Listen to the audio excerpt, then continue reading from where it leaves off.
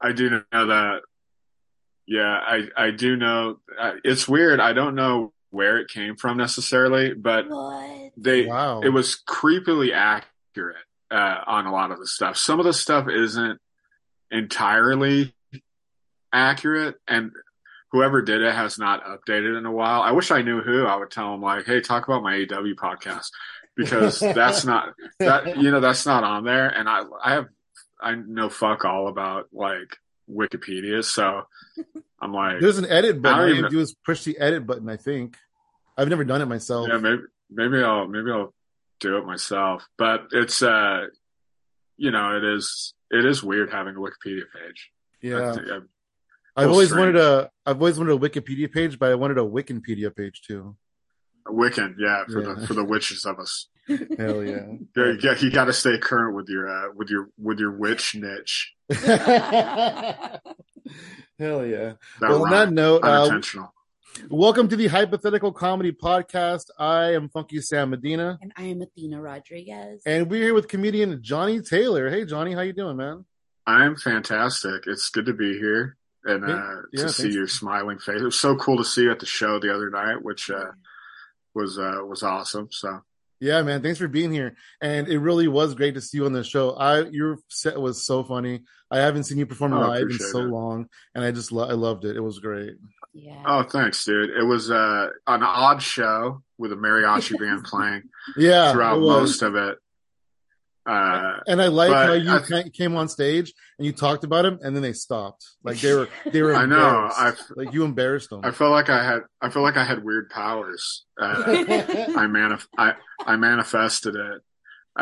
Yeah, Jesse Rivera. It was his birthday. Jesse's a good friend of mine, and he was originally had Rhoda Ramone was scheduled to headline that show, and she couldn't make it last second. So, I'm not back on the road till next week. So, people don't realize this, and I think people are hesitant to ask me sometimes to do their shows in town. But if I'm not on the road, I'll fucking perform outside of a dumpster. You know what I mean? Like I'm just trying to stay sharp. You know what I mean? So I mean, you almost did that night. There was a dumpster about yeah, 20 I feet mean, away. In fact, it was set, as close during as your possible. set, they brought a big garbage can out because you could hear the wheels to the dumpster. Yeah, they were like getting ready to close up shop. I'm like, yeah, this is where we've come. I've made it. But yeah, so it's been cool to like, Jesse's like, hey, last second, do you want to do this? And I'm like, yeah, dude, I ain't got shit going on. So hell yeah, rock and roll.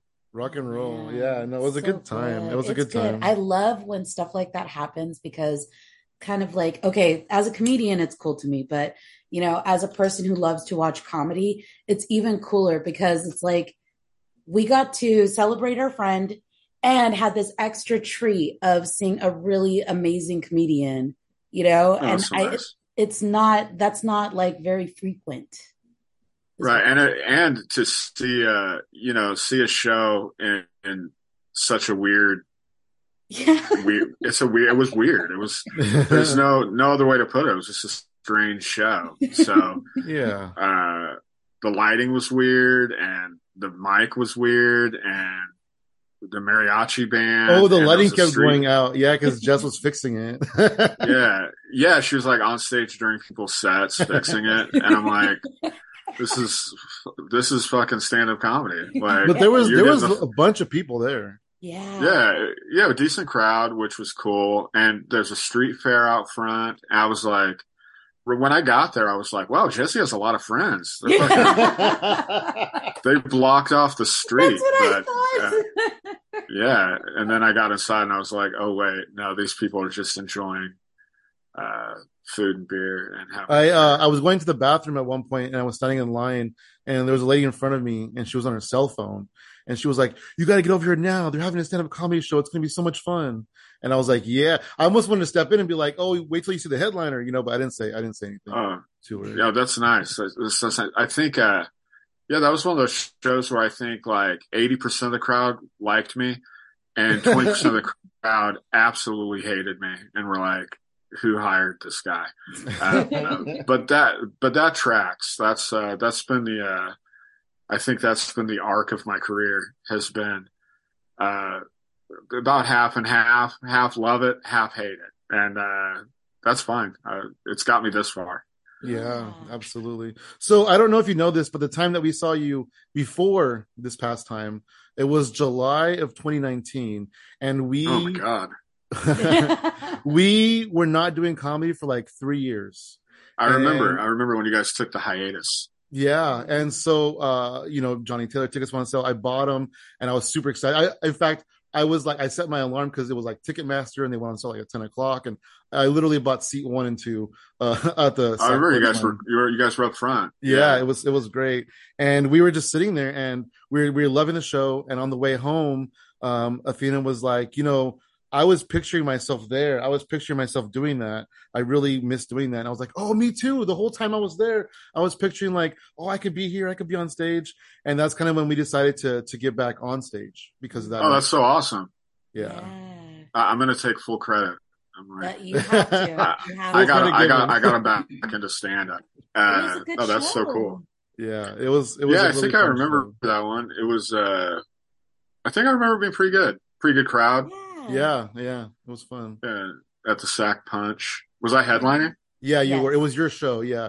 Robert Okay, Berry cool. was hosting, and Daniel Hamburg. Is it Hamburg? Oh yeah, Daniel Humbarger. Yeah, Hamburger, and then also another fallen Keith was on it soldier. too. Yeah, Keith always wiggles his way on any show. If I'm doing a show, he wiggles on it. I do the same to his shows, so I can't really bitch. It happens. It happens. It So was really good. that's what friends are for, I guess. Right. So Johnny, Friends are there to win 7 minutes. are you born and raised in Sacramento? Where are you from? Sacramento's definitely my hometown, but I was born in Riverside, down south. But we moved around a ton when I was a kid. Not because I was like a military brat, but my mom was severely mentally ill, and whenever some shit would go wrong, we would move. So Oh, I lived, wow. I lived in, born in Riverside, lived in, Tulsa, Oklahoma, as a kid, lived in Reno, lived in Sac, moved back to Reno, then moved back to Sac when I was like 13. But I've been in Sac other than I moved to LA for 3 years, and came back right before the pandemic. When you guys saw me, I was probably still living in LA and I was just up doing a show. So Oh, wow. That's interesting. I think I moved back right around that time, probably. So You made the right choice probably because life would have been a lot harder in LA during the Oh, pandemic. yeah. yeah, I had to go down there for, different reasons during the pandemic. And it was like, it seemed post-apocalyptic. It was very, strange down there. So yeah, I mean, I did, make the right call. Absolutely, absolutely. That's cool. So, what was it like for you so you grew up in Sacramento. What was that like for you? I love Sac. I have a lot of 916 pride. People shit on Sac, but I think Sac's a great town, and it's also a really great town for stand-up because it's a super diverse city. People don't realize that. I would say if you could do well in Sac, it travels well. You could probably do stand-up most places if you're okay at it in Sac. And I think the proof's in the pudding. We've had so many great comics come out of Sac. Kyrie, Shabazz, J.R. de Guzman, Keith, myself, Ruby Setnick, who's killing it in New York now. Wow, So, that's awesome. yes, Mikey Winfield. I mean, how can I forget? But yeah, I mean, Sac, I mean, I would say Sac has probably had, with Stephen Fury, a more successful Sac comics in the last, 5 to 7 years than even the Bay Area. So, Sac's slept on for the comedy scene, but it's also a cool town. I love Sac. Yeah. I could go on. That's cool. And then, so speaking of your childhood, one thing that you do talk about in your stand-up is that when you were a kid, you would lay awake in bed and cry, and be just stressed out about the fact that someday your parents are both going to die. Yeah. It's crazy because I did the same thing when I was a kid, Oh, yeah. and so I've finally felt like I connected with somebody on that because I've never really felt like that before. So that's cool. Do you have? I don't want to talk about like negative, bad things, but do you have any like fun Talk about stories whatever. about your? What's that? Talk about whatever, man. I'm an open book. But I know that your parents are like a big part of your life and a big part of your stand up. Do you have any like fun stories about growing up with your parents? Yeah, I mean, my parents, for all their faults, you know, I have fond memories of my childhood. You know, my dad was, you know, a super liberal. You know, he was always that guy that was like, you know, we accept everybody in this house. Before it was cool to do that, you know. Oh, that's awesome. He was woke before it was woke. Before is a term. Uh, yeah, and you know, my mom was great. I mean, she was one of the funniest people I ever met, and I think I get a lot of my sense of humor from her. You know, she was this batshit crazy lady. You know, and I say it, you know, with love, but she was most of my life. She was in and out of the mental hospital like every, you know, couple of years. So, uh, it was weird. Like you definitely like would walk on eggshells and you'd avoid triggering terms and triggering things on television because you didn't really know what would set her off, but you'd start to see patterns, you know? And, so that was challenging, you know, and it kind of robbed me a lot. And I argue with my siblings about this. I have two sisters and a brother, and they look at our childhood through like these rose colored glasses. And it's because I was so much younger than them. You know, they weren't there a lot of the time. You know, I was in it, you know, I was living there. And a lot of them had already moved on and were adults. You know, my closest siblings, 8 years older than me. Oh, wow. So, you know, I was just a little kid and they were out there living their lives. You know, they didn't have to deal with it every day. Uh, so, you know, I definitely got kind of the short end of the stick as far as like when my mom started having like some serious issues. Uh, but at the same time, you know, the good time, 95% of it was good. Just the 5% of it was so bad that it sticks with you, you know. Yeah, You know, absolutely. I'm 46 now and I'm still dealing with the repercussions of that, of growing up like that. So, but you know, it makes good comedy for sure. You know, I mean, I've been able to, you know, that my parents, as most people know, are since deceased, and I miss them every day. But, uh, you know, you got to turn, you know, the sub wrestling term, you got to turn chicken shit into chicken salad sometimes, you know? So, I've tried to do that for the most part. That's awesome. Yeah, I understand that as well. Like I feel like the same way, like to where, you know, you could look at it like a negative thing, but you know, it's also like there's like so much like goodness out of it too.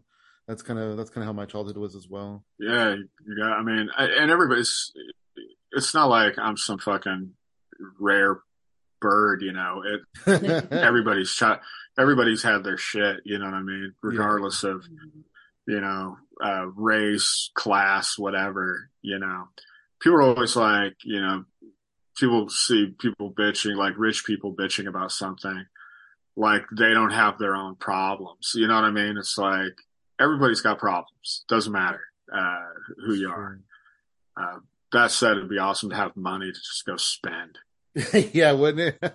They say money Try to doesn't buy buy my way happiness, out of it. but they say money doesn't buy happiness, Hey, but a few cars make me pretty happy. Yep. right, I could buy some dopamine hits Right. like that.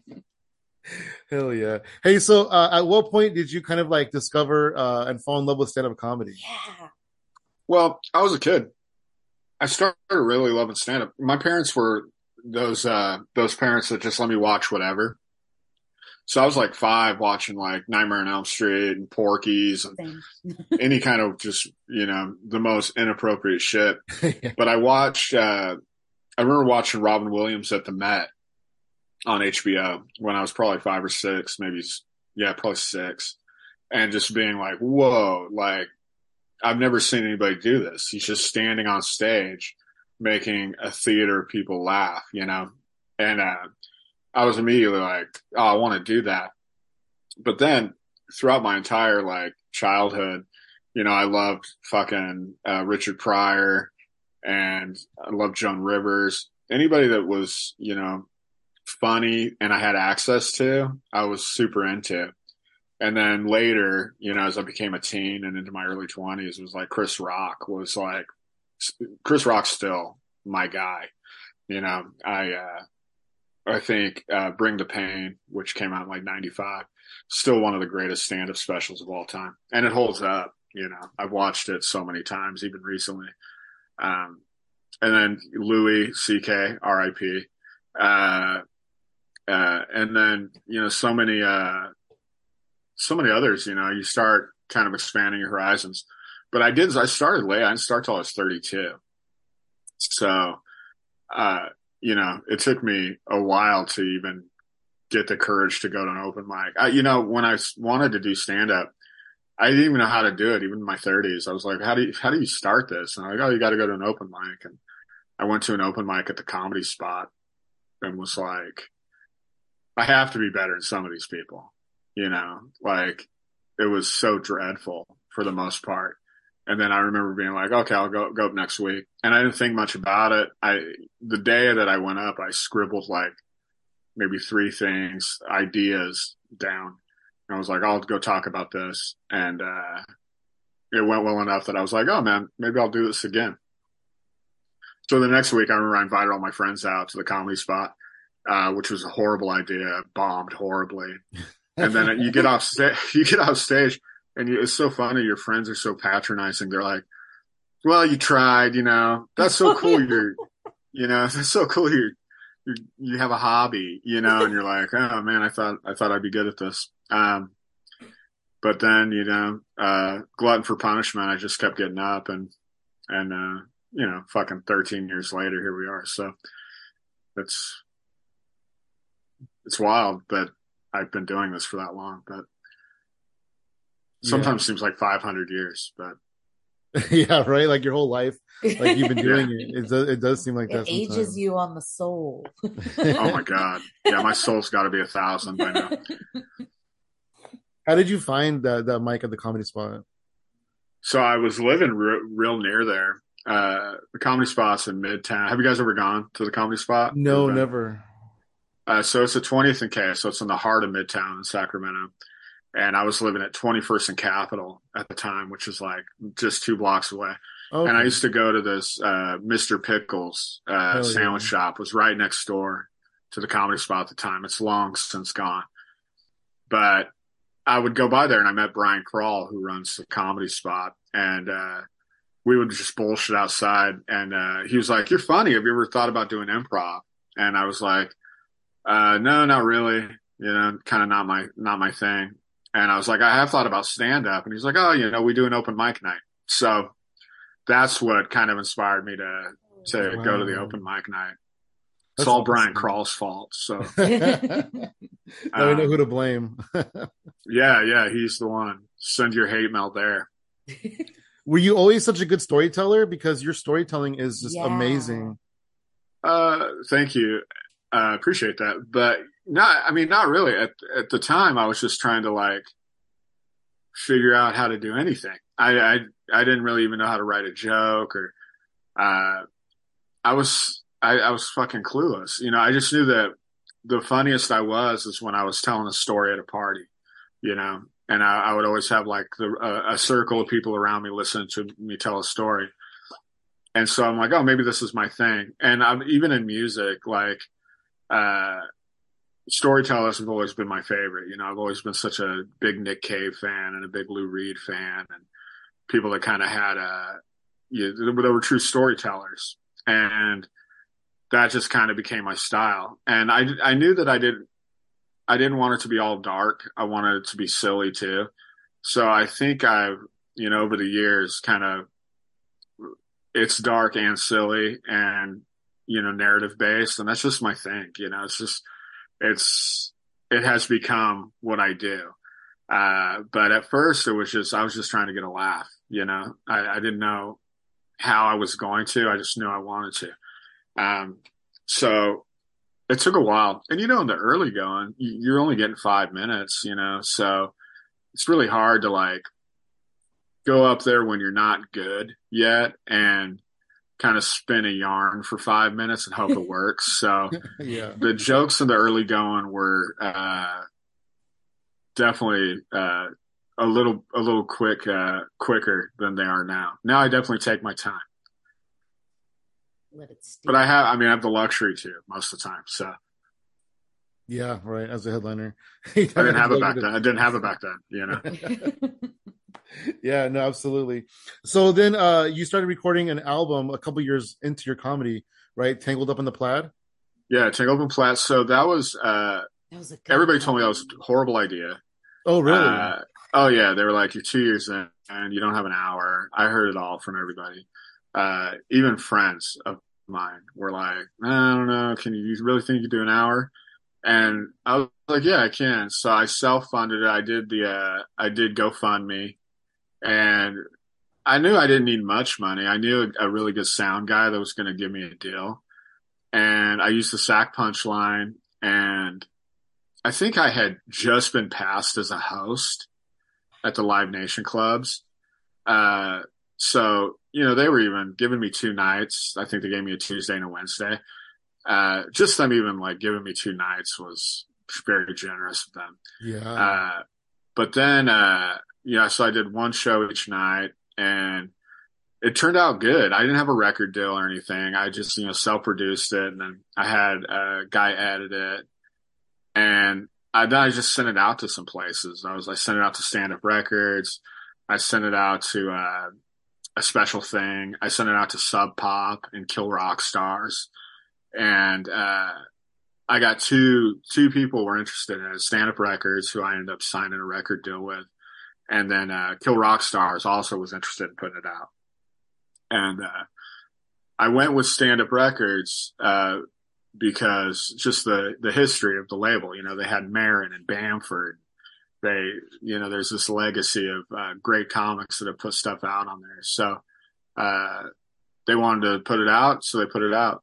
And it did pretty well, and it still makes me money, which is not much, but I still get royalty checks. I'm like, yeah, people still listen to Tangled Up in Plaid. That's pretty cool. Yeah. That's awesome. That's really cool. Yeah, we love the album. We do. In fact, I believe Thanks. it's the first album that has like the greatest callback in the history of the world in there.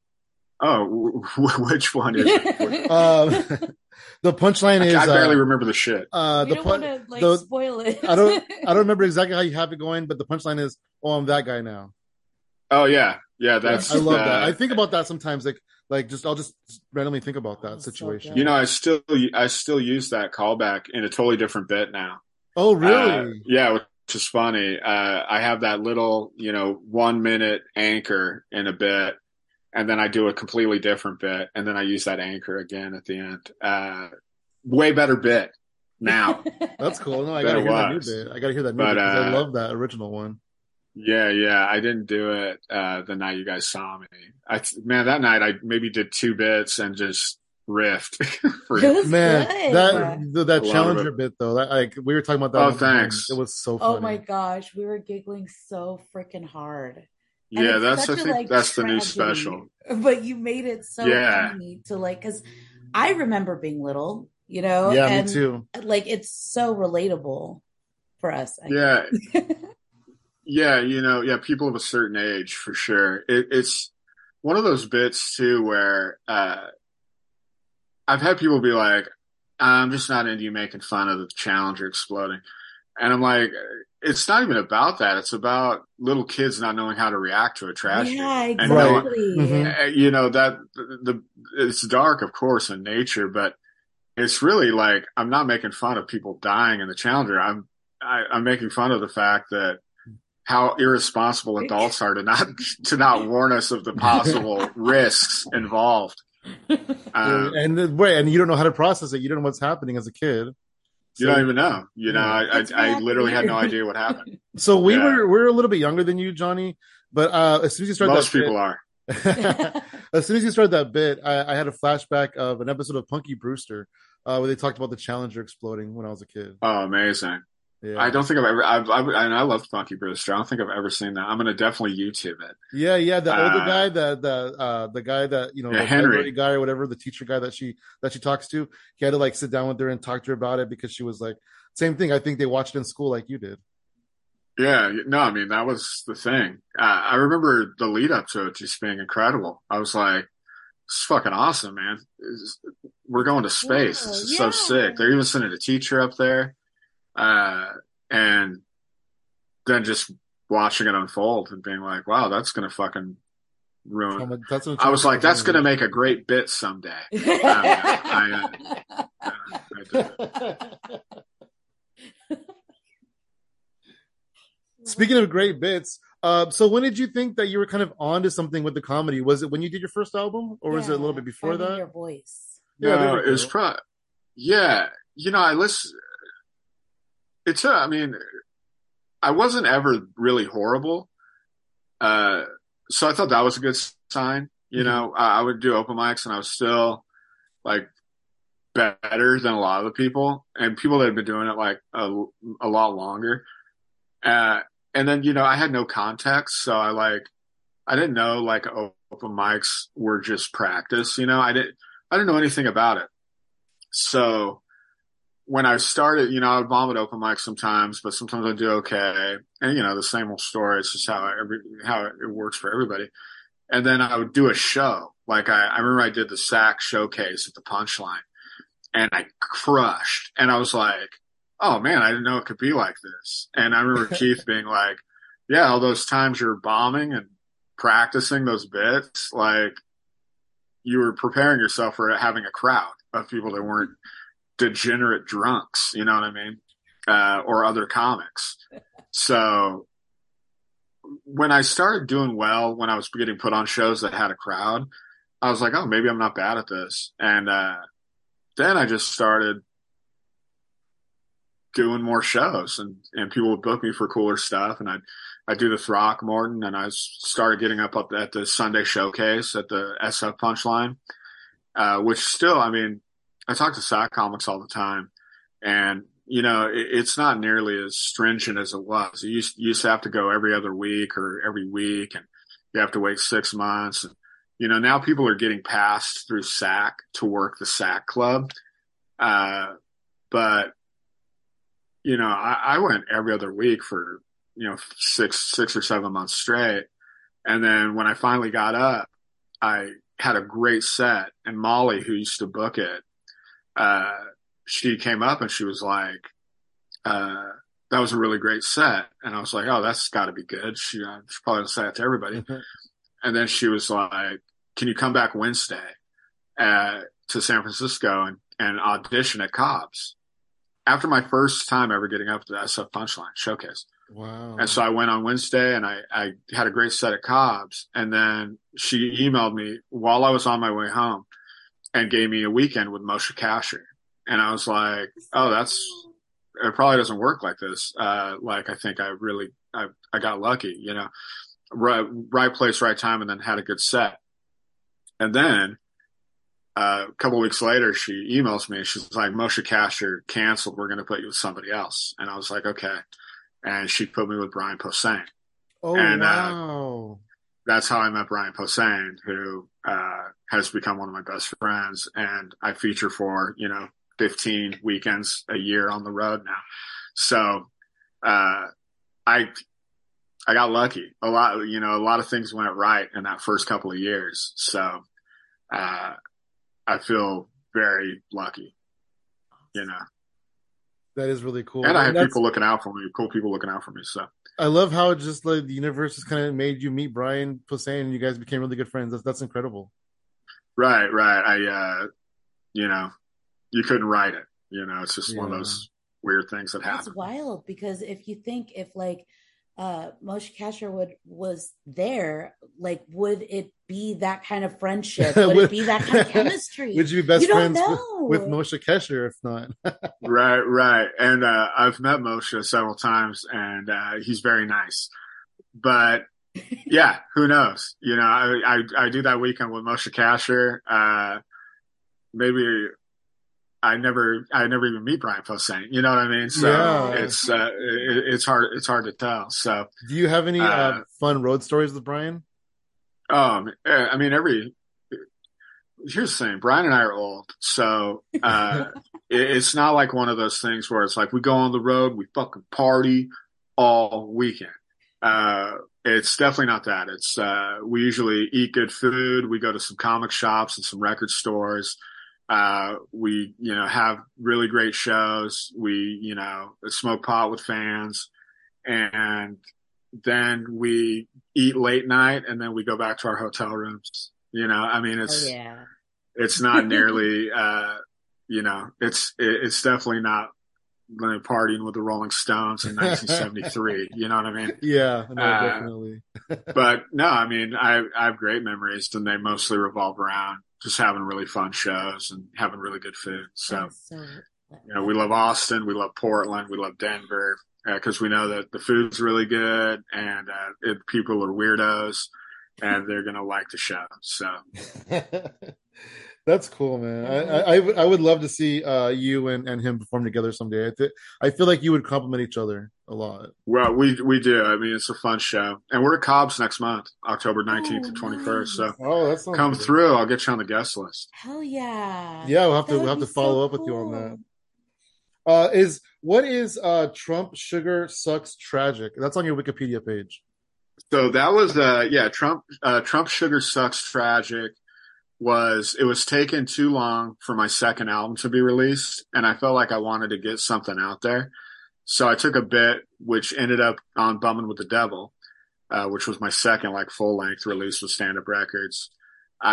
We took a bit out of there and we released it, and I donated all the money to Planned Parenthood. Oh. So it's basically just me shitting on Trump for 5 minutes, and then all the money going to his mortal enemy, Planned Parenthood. It So does say it was a charity, so that's cool. yeah, and it was it's a good bit, and it sounds dated now because it's 7 years later, but at the same time, it's like I felt like I had to get like some content out because it seemed like it was taking forever for that second album to get released. So that's what that was, Is it a track and to off this of? day, Oh, sorry, go ahead. it's off Bone with the Devil, and to this day, I still think that's some of the coolest cover art ever. Oh yeah, absolutely. Hell yeah. Yeah, it looks like the cover for Blood Sugar Sex Magic by the Chili Peppers, but it's got Trump's head where Oh, I Anthony gotta Kiedis' head. I gotta see Yeah, you that. gotta look it up. Yeah, it's That's good shit. that's really cool. So your second album that you just mentioned, Bum with the Devil. Your first album was very DIY, very punk rock, right? You know, Mm-hmm. you did it yourself, you shopped it around. What was your second album like for you? Had a budget, which was cool. I didn't have to worry about any of that. I didn't have to worry about like raising funds, and we shot video, and it came out on Tubi like maybe 2 weeks or 3 weeks ago, and so 5 years later after its release, people finally like get to see it. It was crazy. I had no idea it was even going on Tubi. People on Twitter just started saying, "Oh wow, I watched this guy's special and I loved it." And I'm like, I had no idea it was even there. So, Wow. yeah, I didn't drop a special. A special got dropped on me. So it was weird. 5 years later, people like finally like in a wide distribution get to see it. So that's been awesome. It's almost like this rebirth of that special. But I like that one. I like it a lot more than Tangled Up in Plaid, if I'm being honest. I just think it's way more focused. I think it's definitely me as a better comic doing an hour instead of me being only pretty good. Well, I mean, there's a I few think factors, like your experience factor one, and then the fact that you're Yeah. not just trying to survive this time like you were last time. right, right, and I like the jokes on Tangled Up in Plaid, but I think I performed the second album a lot better. You could just tell I'm way more at ease with kind of who I am as a comic. So as much as I love Tangled Up in Plaid, and people still this day will say that they like Tangled Up in Plaid more, and that's cool. Which I think, I mean, I'm glad people still like that album. But if I was to choose, I think Bauman's probably a better outing. But I'm super stoked people still like Tangled Up in Plaid. I like I just don't love it as much. I like how it's like almost like people talking about their favorite musical album that they like. Oh, I like the original, but if you like it, that's okay. Right. I liked his older stuff better. Yeah. Um, but the next one is I'm really excited to record, so Ooh. I'm stoked. Do you have any information that you can share about the next one? Yeah, it's gonna be. I think I'm recording in the East Coast. Oh wow. I can't really tell you who I can't say much, but it's gonna be cool, and people are gonna be able to see it pretty easily, which is awesome. And I did record a third hour in Austin at the Velveeta Room, and I all the shows were great. I did 4 shows, but I was very intoxicated. I was going through a really hard time in my life, and it just sounds it's just overly cynical. And for someone that is like a proud cynic, it must have been very cynical. So we decided not to release it. I didn't like that version of myself. So those will always forever be the lost tapes. And who knows? Maybe at some point they'll get released. Maybe, I don't know. That's cool. But this next one, I'm at maximum powers. I'm at a good place in my life, and the jokes are the best ones yet. So I'm stoked. I love it. That's awesome. Hey, the Lost Tapes one, you could probably clip that one and put clips of it that you like on YouTube or something. Oh man. Totally, yeah. And I have thought about that. It's when you have a record deal, it's so weird because they own part of that intellectual property. So yeah, you're right. It's one of those things where I would have to do it in conjunction with them, and I don't know if it's worth the effort. But trust me, at some point, at some time, a couple of those bits will see the light of day. I'm sure of it. I just don't know how. Hell yeah. I feel like it'll be interesting to see if that was like some of your crowd was like that was the first time they ever saw you, and then someone goes, Right. "Oh, have you ever heard of Johnny Taylor?" And they're like, "Oh, he's dark. He is so that guy's an asshole." Yeah. That guy needs to go seek therapy. Yeah, I'm sure most of that crowd will never see me again. And their only impression of me is being, a very intoxicated, petty jerk. It happens. I think we're all very intoxicated petty jerks at some point in our life. Right. Don't record it. I know. I just committed it to analog. So yeah, exactly. That's cool. Let's talk about some of your podcasting. I know that you've had several podcasts. Yeah. Are you only doing the one right now, or are you doing a couple? Only one. We're doing the Awesome Pod, which is a wrestling podcast. I had one with Keith called It's Funny Because back in the day. And then I used to do one with Carlos Rodriguez called That's What's Up. And, I like just get my feet wet. And then I did one for the Hard Times called The Hard Talk, and it was originally called Hipsterocracy. And I had a bunch of great guests, and that was a really fun podcast to do. Yeah, I remember you interviewed Eric Bischoff. Yeah, I had Eric Bischoff on. I had fucking Blag Dahlia from the Dwarves on. Wow. Brendan Benson from the Raconteurs. Darcy the Mel Girl, who is now my co-host for the Awesome Pod, which Mickey Avalon. I had a bunch of great people on that. But Kyle Kinane, if I think it's still out there available. There's some good shit in there. But I interviewed Darcy and Diana Prince, which she goes by in her regular life. And I talked to her after, and she was like, "Oh, I didn't know you were a wrestling fan." And I was like, "Oh yeah, I'm a huge wrestling fan." And she was like, "Oh, we should do a wrestling podcast." And then we brought Brendan Patrizzo in, who is a director for Asylum. Famous for Sharknado and things. Wow. And he had never watched wrestling. So it was cool having this guy that was just watching wrestling for the first time, really, not having any idea what was going on. And then it turned into the Awesome Pod. So, and now we do that. We release weekly. Sometimes we'll have a special episode. Chris Jericho hops on and does a special episode once Oh, every other month or so, which is Wow. super cool. Yeah. And then we're doing and then Joe Bob Briggs is on like fucking almost every week. But Jericho is super cool. We're doing the Awesome Pod Live at Joe Bob Briggs Jamboree in Vegas, October 8th. Right after us, Jericho's doing Talk is Jericho, and then Fozzie's performing. And Wow. then That's incredible. yeah, and then we're doing a sleepaway camp marathon, and Jericho and I are gonna get to kind of riff tracks it with Joe Bob Briggs and some of the cast. So that should be super cool. And Bunny and the Blade are going to be our special guests for the live show, which should be super cool. Wow. I did not realize you're doing such big things with that podcast. That's cool. amazing. Yeah, it's been good. Yeah, the Awesome Pod's blown up.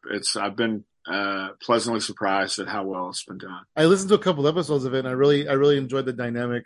I think it was just you and Darcy though. What I heard. Yeah. So most of the time we'll just roll me, Darcy, and Brendan. But it seems like lately we've had Joe Bob and Jericho have been on quite a bit over the last couple of months. So Wow, that must be like a dream come true for you. That's incredible. it's wild. I've always been a Jericho guy too. Yeah, same. So In the fact, fact that I put it on backwards. I laid out my clothes. I took a quick shower, and then I put my shirt on inside out.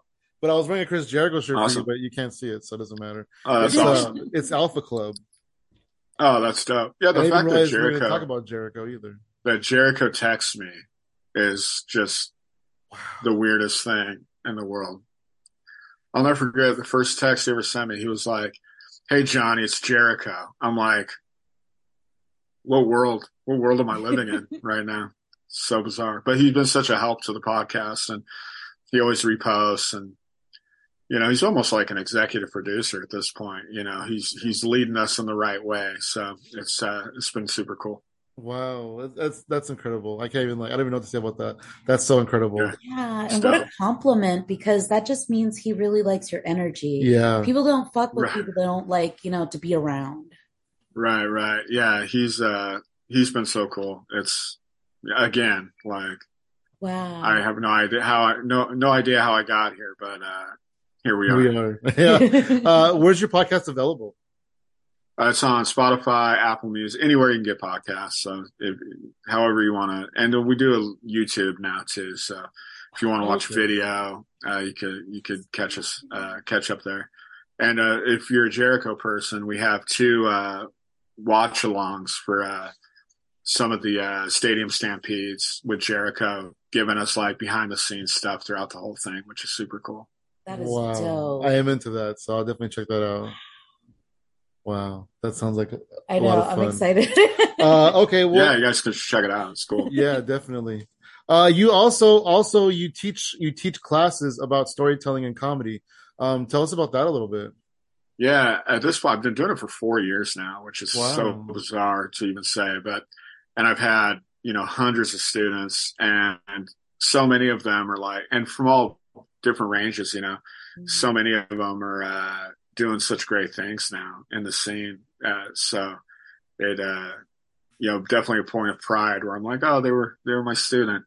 But yeah, it's basically talking about how to incorporate like storytelling mechanisms into your act.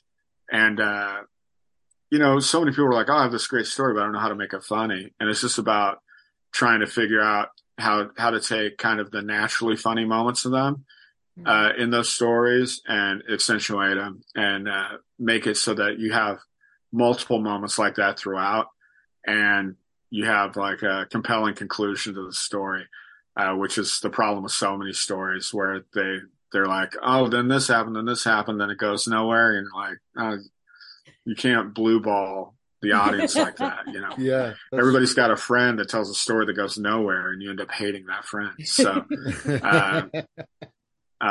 it's a matter of just kind of really kind of teaching how to structure a storytelling bit and to make it funnier. But I always shit on stand-up classes.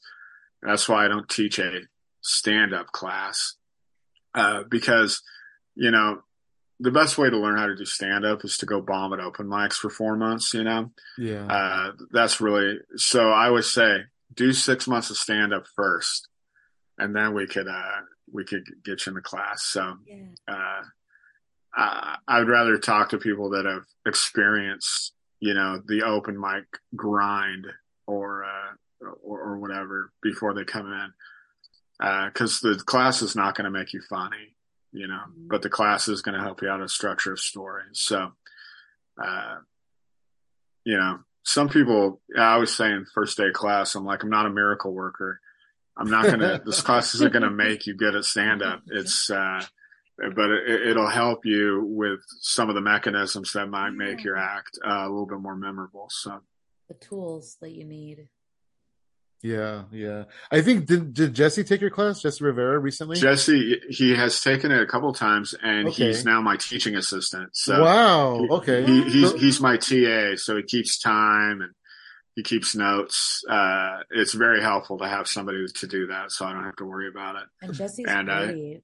he's Yeah. great, and he always has such great input on. What I was on going to people's say bits. was the last couple of times I've seen him, he's just told these amazing, compelling stories, and I was on the edge of my seat both times. Yeah, he's I mean, he's really, that's become a real strength for him in stand up. And I'd like to think I have something to do with that, or the class does.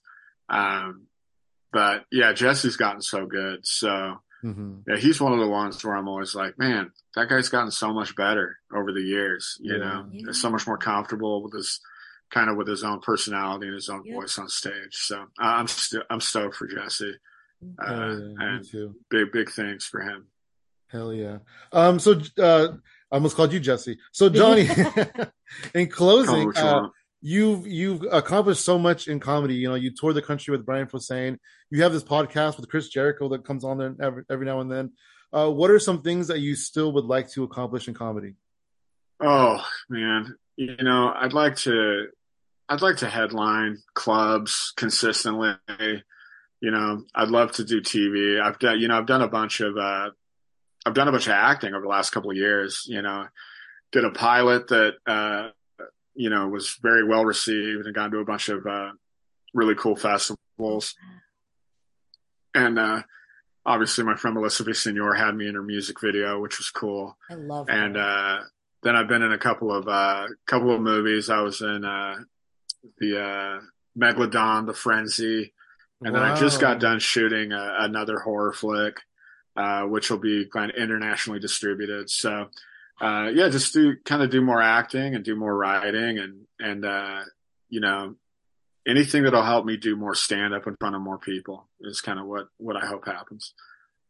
That's awesome. Were you in the first? And I'm going to do it too. I was not in the first one. I was in the third sequel. The third sequel. Unicorn Boat Victim. Oh, check that out. I guess my credit is Unicorn Boat Victim. This Megalodon movie just came out recently, and the graphics are incredible. So I'm like, I need to watch that. So maybe I'll try to find it. I'll see the Unicorn Boat Victim. Unicorn Boat Victim. That's me. Yeah, it's not going to win any Oscars. I'll just say that. No, but it's nice for the resume. Yeah. I'll put it on my IMDb. That's awesome. You're like, can I get on the pirate boat instead? I know. Unicorn Boat Victim.